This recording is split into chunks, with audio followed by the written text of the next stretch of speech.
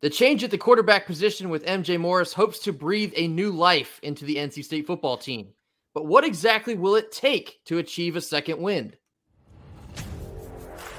You are Locked On Wolfpack, your daily podcast on the NC State Wolfpack, part of the Locked On Podcast Network, your team every day.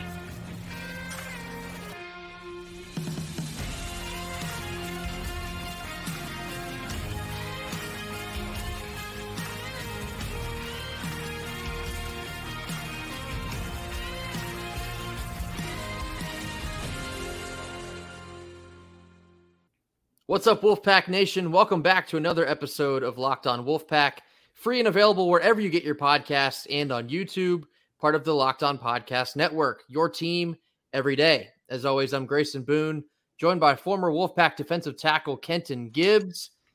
Of course, we're talking a bit more about the shift at the quarterback position, MJ Morris taking over for Brennan Armstrong. I saw a couple comments on Tuesday from quarterback coach Kurt Roper, just speaking about the change itself, his personal thoughts on it.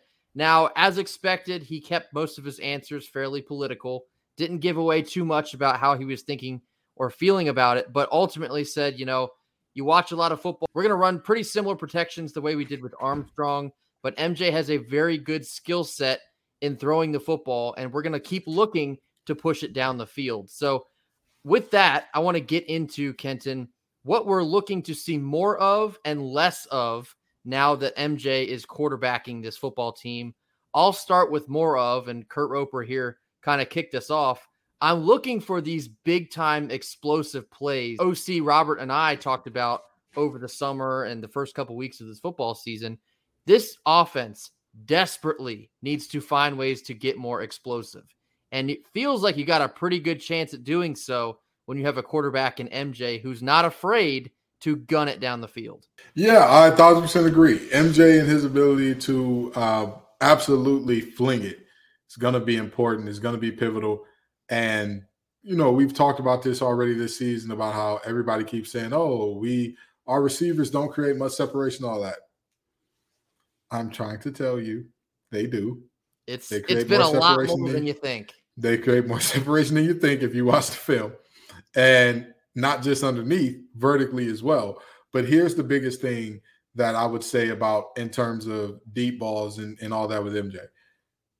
When you throw a lot of deep balls, it forces teams to go into two high coverages. Two high coverages are cover 4 and cover 2. When you run cover 4 and cover 2, too high means two safeties are deep out of the box. The reality is very simple. His ability to hit deep balls will cause teams to drop that second safety out of the box. And the minute you see that, who knows, we could see some very positive results in the running game. Absolutely. And that is something I want to touch on is the running game here. I do think if MJ is able to open up this offense a bit, being able to push downfield, that will ultimately help the run game as well, because the defense, at some point, they're going to have to be back on their heels at least a bit. And that's where it's going to take a lot of adjustments from the O-line, but that's where the run game can really get going. If you get Michael Allen downfield going north-south, this offense could be entirely different. Pushing down the field, being more explosive, of course, not exactly a surprise here as we've gotten virtually none of this so far this season, but something I would like to see less of now with MJ at the quarterback position. And this is a little bit of a loaded question or answer, I guess you could say here. I'd like to see less quarterback runs. Now, interesting here because Brennan Armstrong is still our leading rusher. A lot of this comes from both scrambling and designed QB runs. I'll be very interested to see how many of these they scheme up for MJ, being that, we are trying to keep him healthy. I think Armstrong is a bit more experienced as a runner, although I think when it's all said and done, MJ is a better runner in totality. It's going to be, I'm definitely going to have my eye on how our run game is going to look, maybe more so than anything else here in these next couple games here, because with the struggles from the offensive line, we've not been able to get any push to generate a consistent run game. We've been able to knock out 8 to 10 yard runs here and there, but nothing substantially as the game has gone on. Yeah. If MJ's able to open up the rest of the field like we hope he is, I would like to see the run game then take off and not so much MJ doing so. I 1,000% agree. I think that the getting the run game going is important, and limiting the amount of QB runs is also important, right? Like Beck got him banged up last year, running that old QB draw power thing that we saw again and again and again. And Coach Beck really took to heart the motto of "I fear not the man who practiced a million kicks once, but the man who practiced one kick a million times," because I have to believe, based on how often that play was called, a million times we read it, a million times. But very seriously, limiting quarterback runs, keeping them out of harm's way, that's going to be important. So, yeah, I'm going to say this. For me personally, the thing that I want to see more of, up-tempo offense. And I know what you're thinking. Kenton, why would you run up-tempo with MJ as opposed to Brennan? Again, I don't think Brennan knew how to read defenses well. And because that was the case, I highly doubt that there were not coaches in his ear saying, hey, we're going to run smash. We're going to run smash slot fade. Look at the safety. If he's inside, throw the fade. If he's outside, then go to the hitch route, pull it down, do whatever, yada, yada, yada. I highly doubt that. Now, here's why that's important. If you are rolling with a high up-tempo offense, you can give MJ the ability to just go out there and play and be free. In the words of Kurt Cobain, here we are now. Entertain us. We are here, MJ. It is time. Go put on a show. And the thing that I want to see less of in this offense with now that MJ Morris is in at quarterback, I want to see less screens. The boy can throw the ball a country mile. And also, you can't set up screens without a threat of vertical offense. So, if you follow what Grayson said and you combine it with what I said, he's got the jelly, I got the peanut butter. We're going to make a beautiful sandwich here. Throw the ball downfield and do less screens. And that way, when you do run the screens, they'll be more effective because it's like, oh my, where did that come from? The two ideas very much go hand in hand here. I also want to connect this to the depth chart that was released this week. A couple shifts, as pointed out by some of our listeners. Now, Julian Gray shifts down to the flex Y position, and Terrell Timmons shifts up, or I guess shifts laterally to the X position. This is interesting to me for a number of reasons. I do believe that Julian Gray can be much more effective in the inside routes because we're simply not getting the ball into his hands as often as we need to. We've seen what happens if you get Julian Gray into open space. And so it's mind-blowing that hasn't been a point of emphasis in this offense through 5 games. You saw a couple efforts to get him the ball against VMI. Okay, that's VMI. I need to see it against Marshall. I need to see it against Duke.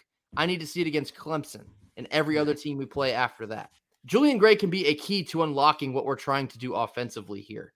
And the point on Timmons as well, we saw Timmons catch a deep ball this past weekend against Louisville, and you sort of got shades of that Virginia Tech game last year, which was what? The MJ Morris coming out party. But no, I 1,000% agree. You're 1,000% right, man. They forcing the ball downfield needs to happen. And yes, you heard me right. Force the ball downfield. We've got receivers who can get deep. We've talked about this before. We've got a lot of receivers who can get deep. We got a lot of receivers who can make things happen vertically. We need to lean into that. We need to really lean into that. Let it rip. Lean into the fact that in today's game, 3 things will happen if you throw the ball. Generally, 3 things will happen if you throw the ball deep, right? You'll get a big play, a flag for pass interference. The defense either knocks it down or intercepts it. And I'm listen, all right with that. Running the pass interference play at this point, I don't even hate it because it beats a lot of the offense that we've seen so far. And even beyond that, we have guys who have been proven, again, they can get a step on defensive backs. Defensive backs have been playing our receivers for underneath routes all year. All year. I am not kidding. All year, they have sat on everything underneath. Why do you think that is? You tell me. Why you think that defensive back? So now they need to open it up vertically. We need to see more of our vertical threats. We need to see more guys who can get downfield in a hurry. And we need to get the ball to those guys who can get downfield in a hurry. Because again, like we talked about with Julian Gray, if you get him the ball underneath, that is a young man that can make some things shake. He is a modern day, I don't know if y'all remember him. I know that Coach Doran does. He's a big Kansas City guy. Dante Hall, like that, but faster. Coming up next, we're going to be discussing some of the position groups that have the most to prove through the Marshall game and subsequently the second half of the season. But first, a quick word from our sponsors. Our first sponsor of the day is Bird Dogs. Flat out, Bird Dogs make you look good. Their stretch khaki shorts are designed to fit slimmer through the thigh and leg, giving you a truly sculpted look. Bird Dog shorts do the exact same thing as a Lululemon type fit, but simply way more comfortable. They fit better than regular shorts that are made out of stiff, restricting cotton, and Bird Dogs utilizes anti-stink sweat wicking fabric that keeps you cool and dry all day long. So go to birddogs.com/lockedoncollege or enter promo code LockedOnCollege at checkout for a free Bird Dogs water bottle with your order. That's birddogs.com/lockedoncollege for a free water bottle at checkout. You won't want to take your Bird Dogs off, we promise you. College football season is nearing the midway point, and this season, Locked On has been kicking up our coverage with Locked On College Football Kickoff Live each Friday. Locked On will go live at 11 a.m. Eastern on every Locked On College YouTube channel. College Football Kickoff Live will cover playoff implications, conference rivalry games, and go in-depth like only Locked On can. This includes insight and analysis from our stable of Locked On College hosts covering their team every day. Find Locked On College Football Kickoff Live every Friday at 11 a.m. on any Locked On College YouTube channel. You won't want to miss it, especially because our very own Kenton Gibbs is a part of the national panel. So be sure to catch Kenton and the crew every Friday at 11 a.m.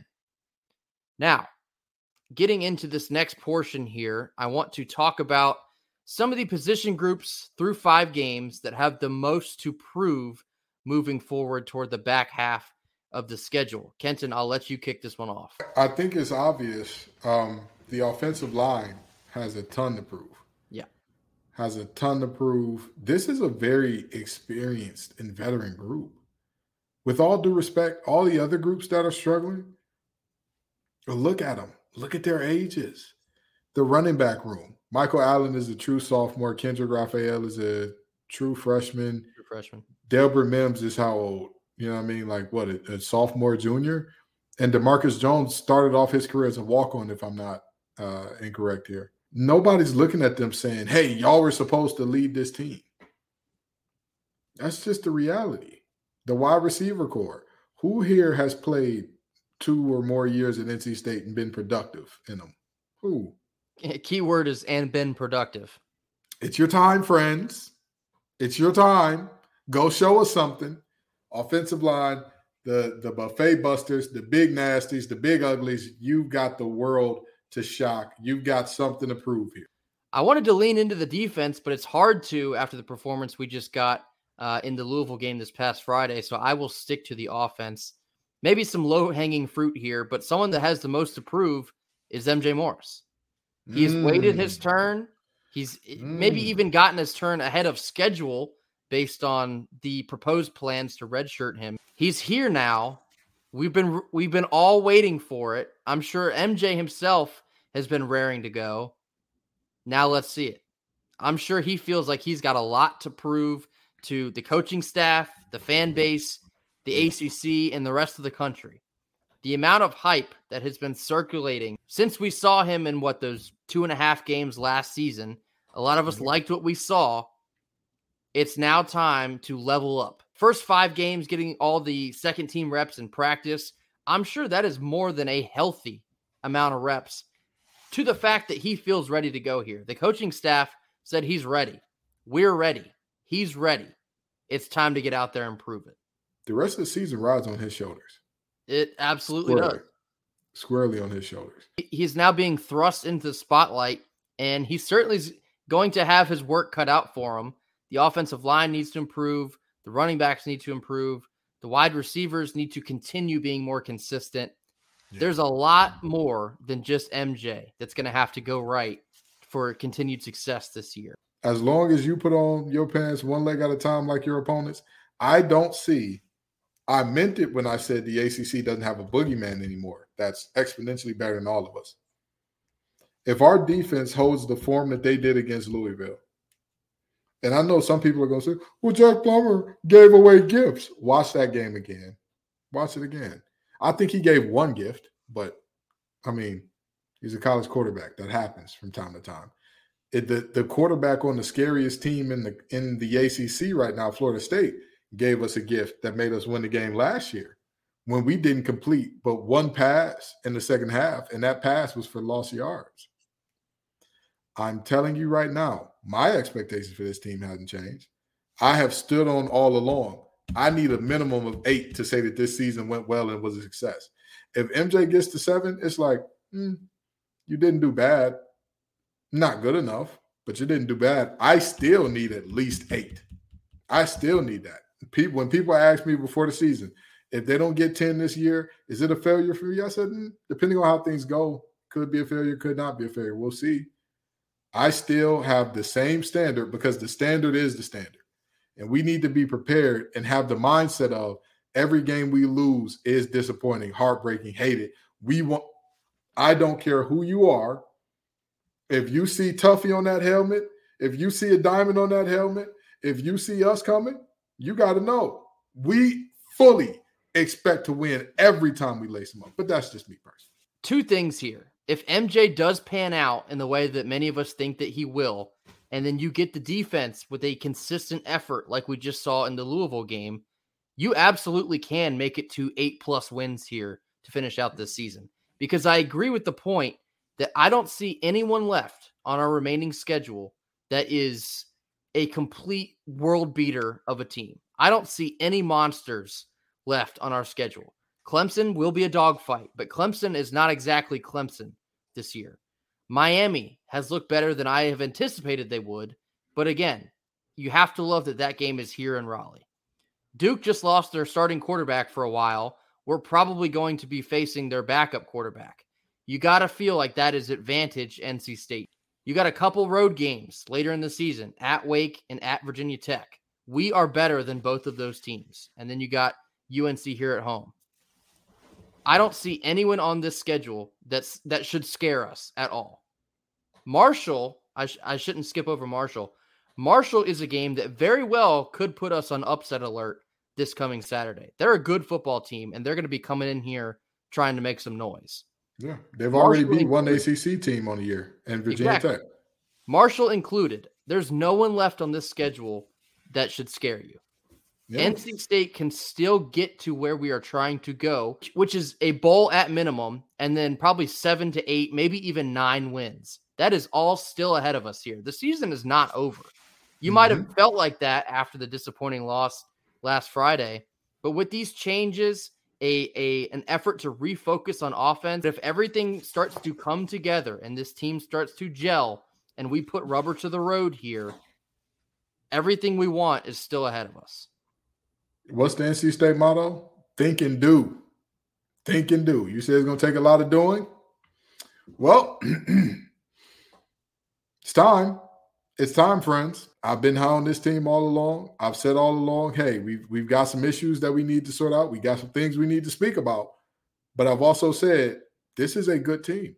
This is a good team. And when we weren't playing like a good team, what did I come on there and say? Right now, we are not a good team. Yep. Right now, we are not a good team. It starts with Marshall. Don't overlook Marshall because we've done nothing this season to prove that we can overlook anybody. So Don't overlook Marshall, thinking about Duke. Sit down, take care of Marshall, take care of first things first, and then get to thinking about Duke. And then we talk about what needs to be done. And then Grayson and I will give out your mid-season report cards or your midterm grades, shall we? But for now, let's take care of the Thunder and Herd. Up next, we're going to be talking about our biggest surprises of the season as we're approaching the halfway point. Stick with us. Our second sponsor of the day is FanDuel. Snap into action this NFL season with FanDuel, America's #1 sportsbook. Right now, new customers can get $200 back in bonus bets guaranteed when you place just a $5 bet. Yes, that's right. $200 back in bonus bets, win or lose. If you've been thinking about joining FanDuel, there's no better time to get in on the action. This app is super easy to use, and there's a wide range of betting options, including spreads, player props, over-unders, and more. So visit FanDuel.com/lockedon and kick off the NFL season. FanDuel, the official partner of the NFL. All right, finishing up our Wednesday episode, we're going to be discussing some of our biggest surprises here through 5 games. Not exactly a midseason report card. You will be getting that from us probably next week, of course, after we have played our 6th game. But some of our surprises so far here, Kenton, who's been a surprise for you? Well, my biggest surprise of the season is one of the bigger guys on the team, actually. Mr. Fofo Bulldog himself, Brandon Cleveland. Come on down, brother. The young man has been balling. He's been absolutely doing it all year for the Pack. And I know that some people are going to think to themselves, that is a reserve defensive lineman. What are you doing?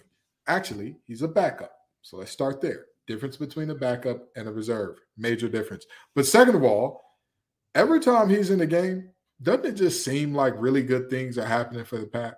He has been around during some key turnovers so far. The forced fumble against Notre Dame was who? Brandon Cleveland. Oh, okay. Brandon Cleveland has shown up big time. And when I say big time, this young man, there's what more can you really say about a guy who this year, time and time and time again, he's always around the ball. He's always making it happen. I mean, when you think of defensive linemen and you think of the nose guard position in the 3-3-5, you think of somebody that's just there to kind of generate movement and cause disruption just by taking 2 guys with him. And yet, Brandon shows up on the tape constantly when you're watching as not only a disruptor, but a guy who's making plays himself. I have 2, one offense and one defense. My offense is not exactly a surprise because he did generate a lot of buzz in the preseason, but it's a surprise in the sense that he's turned out even better than I expected, and that is KC Concepcion, or I guess Kevin Concepcion. I saw Thayer Thomas was in some Instagram comments asking why everybody calls him KC because it's basically calling him Kevin Concepcion. But it's like ATM machine. Yeah, so nice we got to say it twice. But exactly. He has been a delight for this Wolfpack offense. Of course, didn't get nearly enough of them in the Louisville game, as he maybe could have added a difference there. But what we saw in the UVA game, what we've seen in the Notre Dame game -1 play, he's been a difference maker on an offense that sorely needs difference makers. And as just a true freshman, I've seen this sentiment thrown around quite a bit. He could end up being one of the better NC State wide receivers in recent memory if he continues on the trajectory that he is on, because he is a dog. If you get the ball into his hand, he's not crazy blazing fast, but the shiftiness makes him look a whole lot He's quicker than fast. He's Yes. much quicker than fast. Yeah. Yes. And so continuing to feed KC, and we hope certainly MJ can do a whole lot more of this beginning this week with Marshall, but KC has been a revelation to a horrible offense so far, and certainly hoping for a whole lot more of him moving forward. My defensive surprise is Sean Brown. Now, we're certainly hoping that his suspension can be appealed for this Marshall game, because I do think that was a bogus penalty in the Louisville game. Roy Cooper, break the letterhead out, brother. Yeah, that's right. Governor Cooper, we're going to need a letter, I think.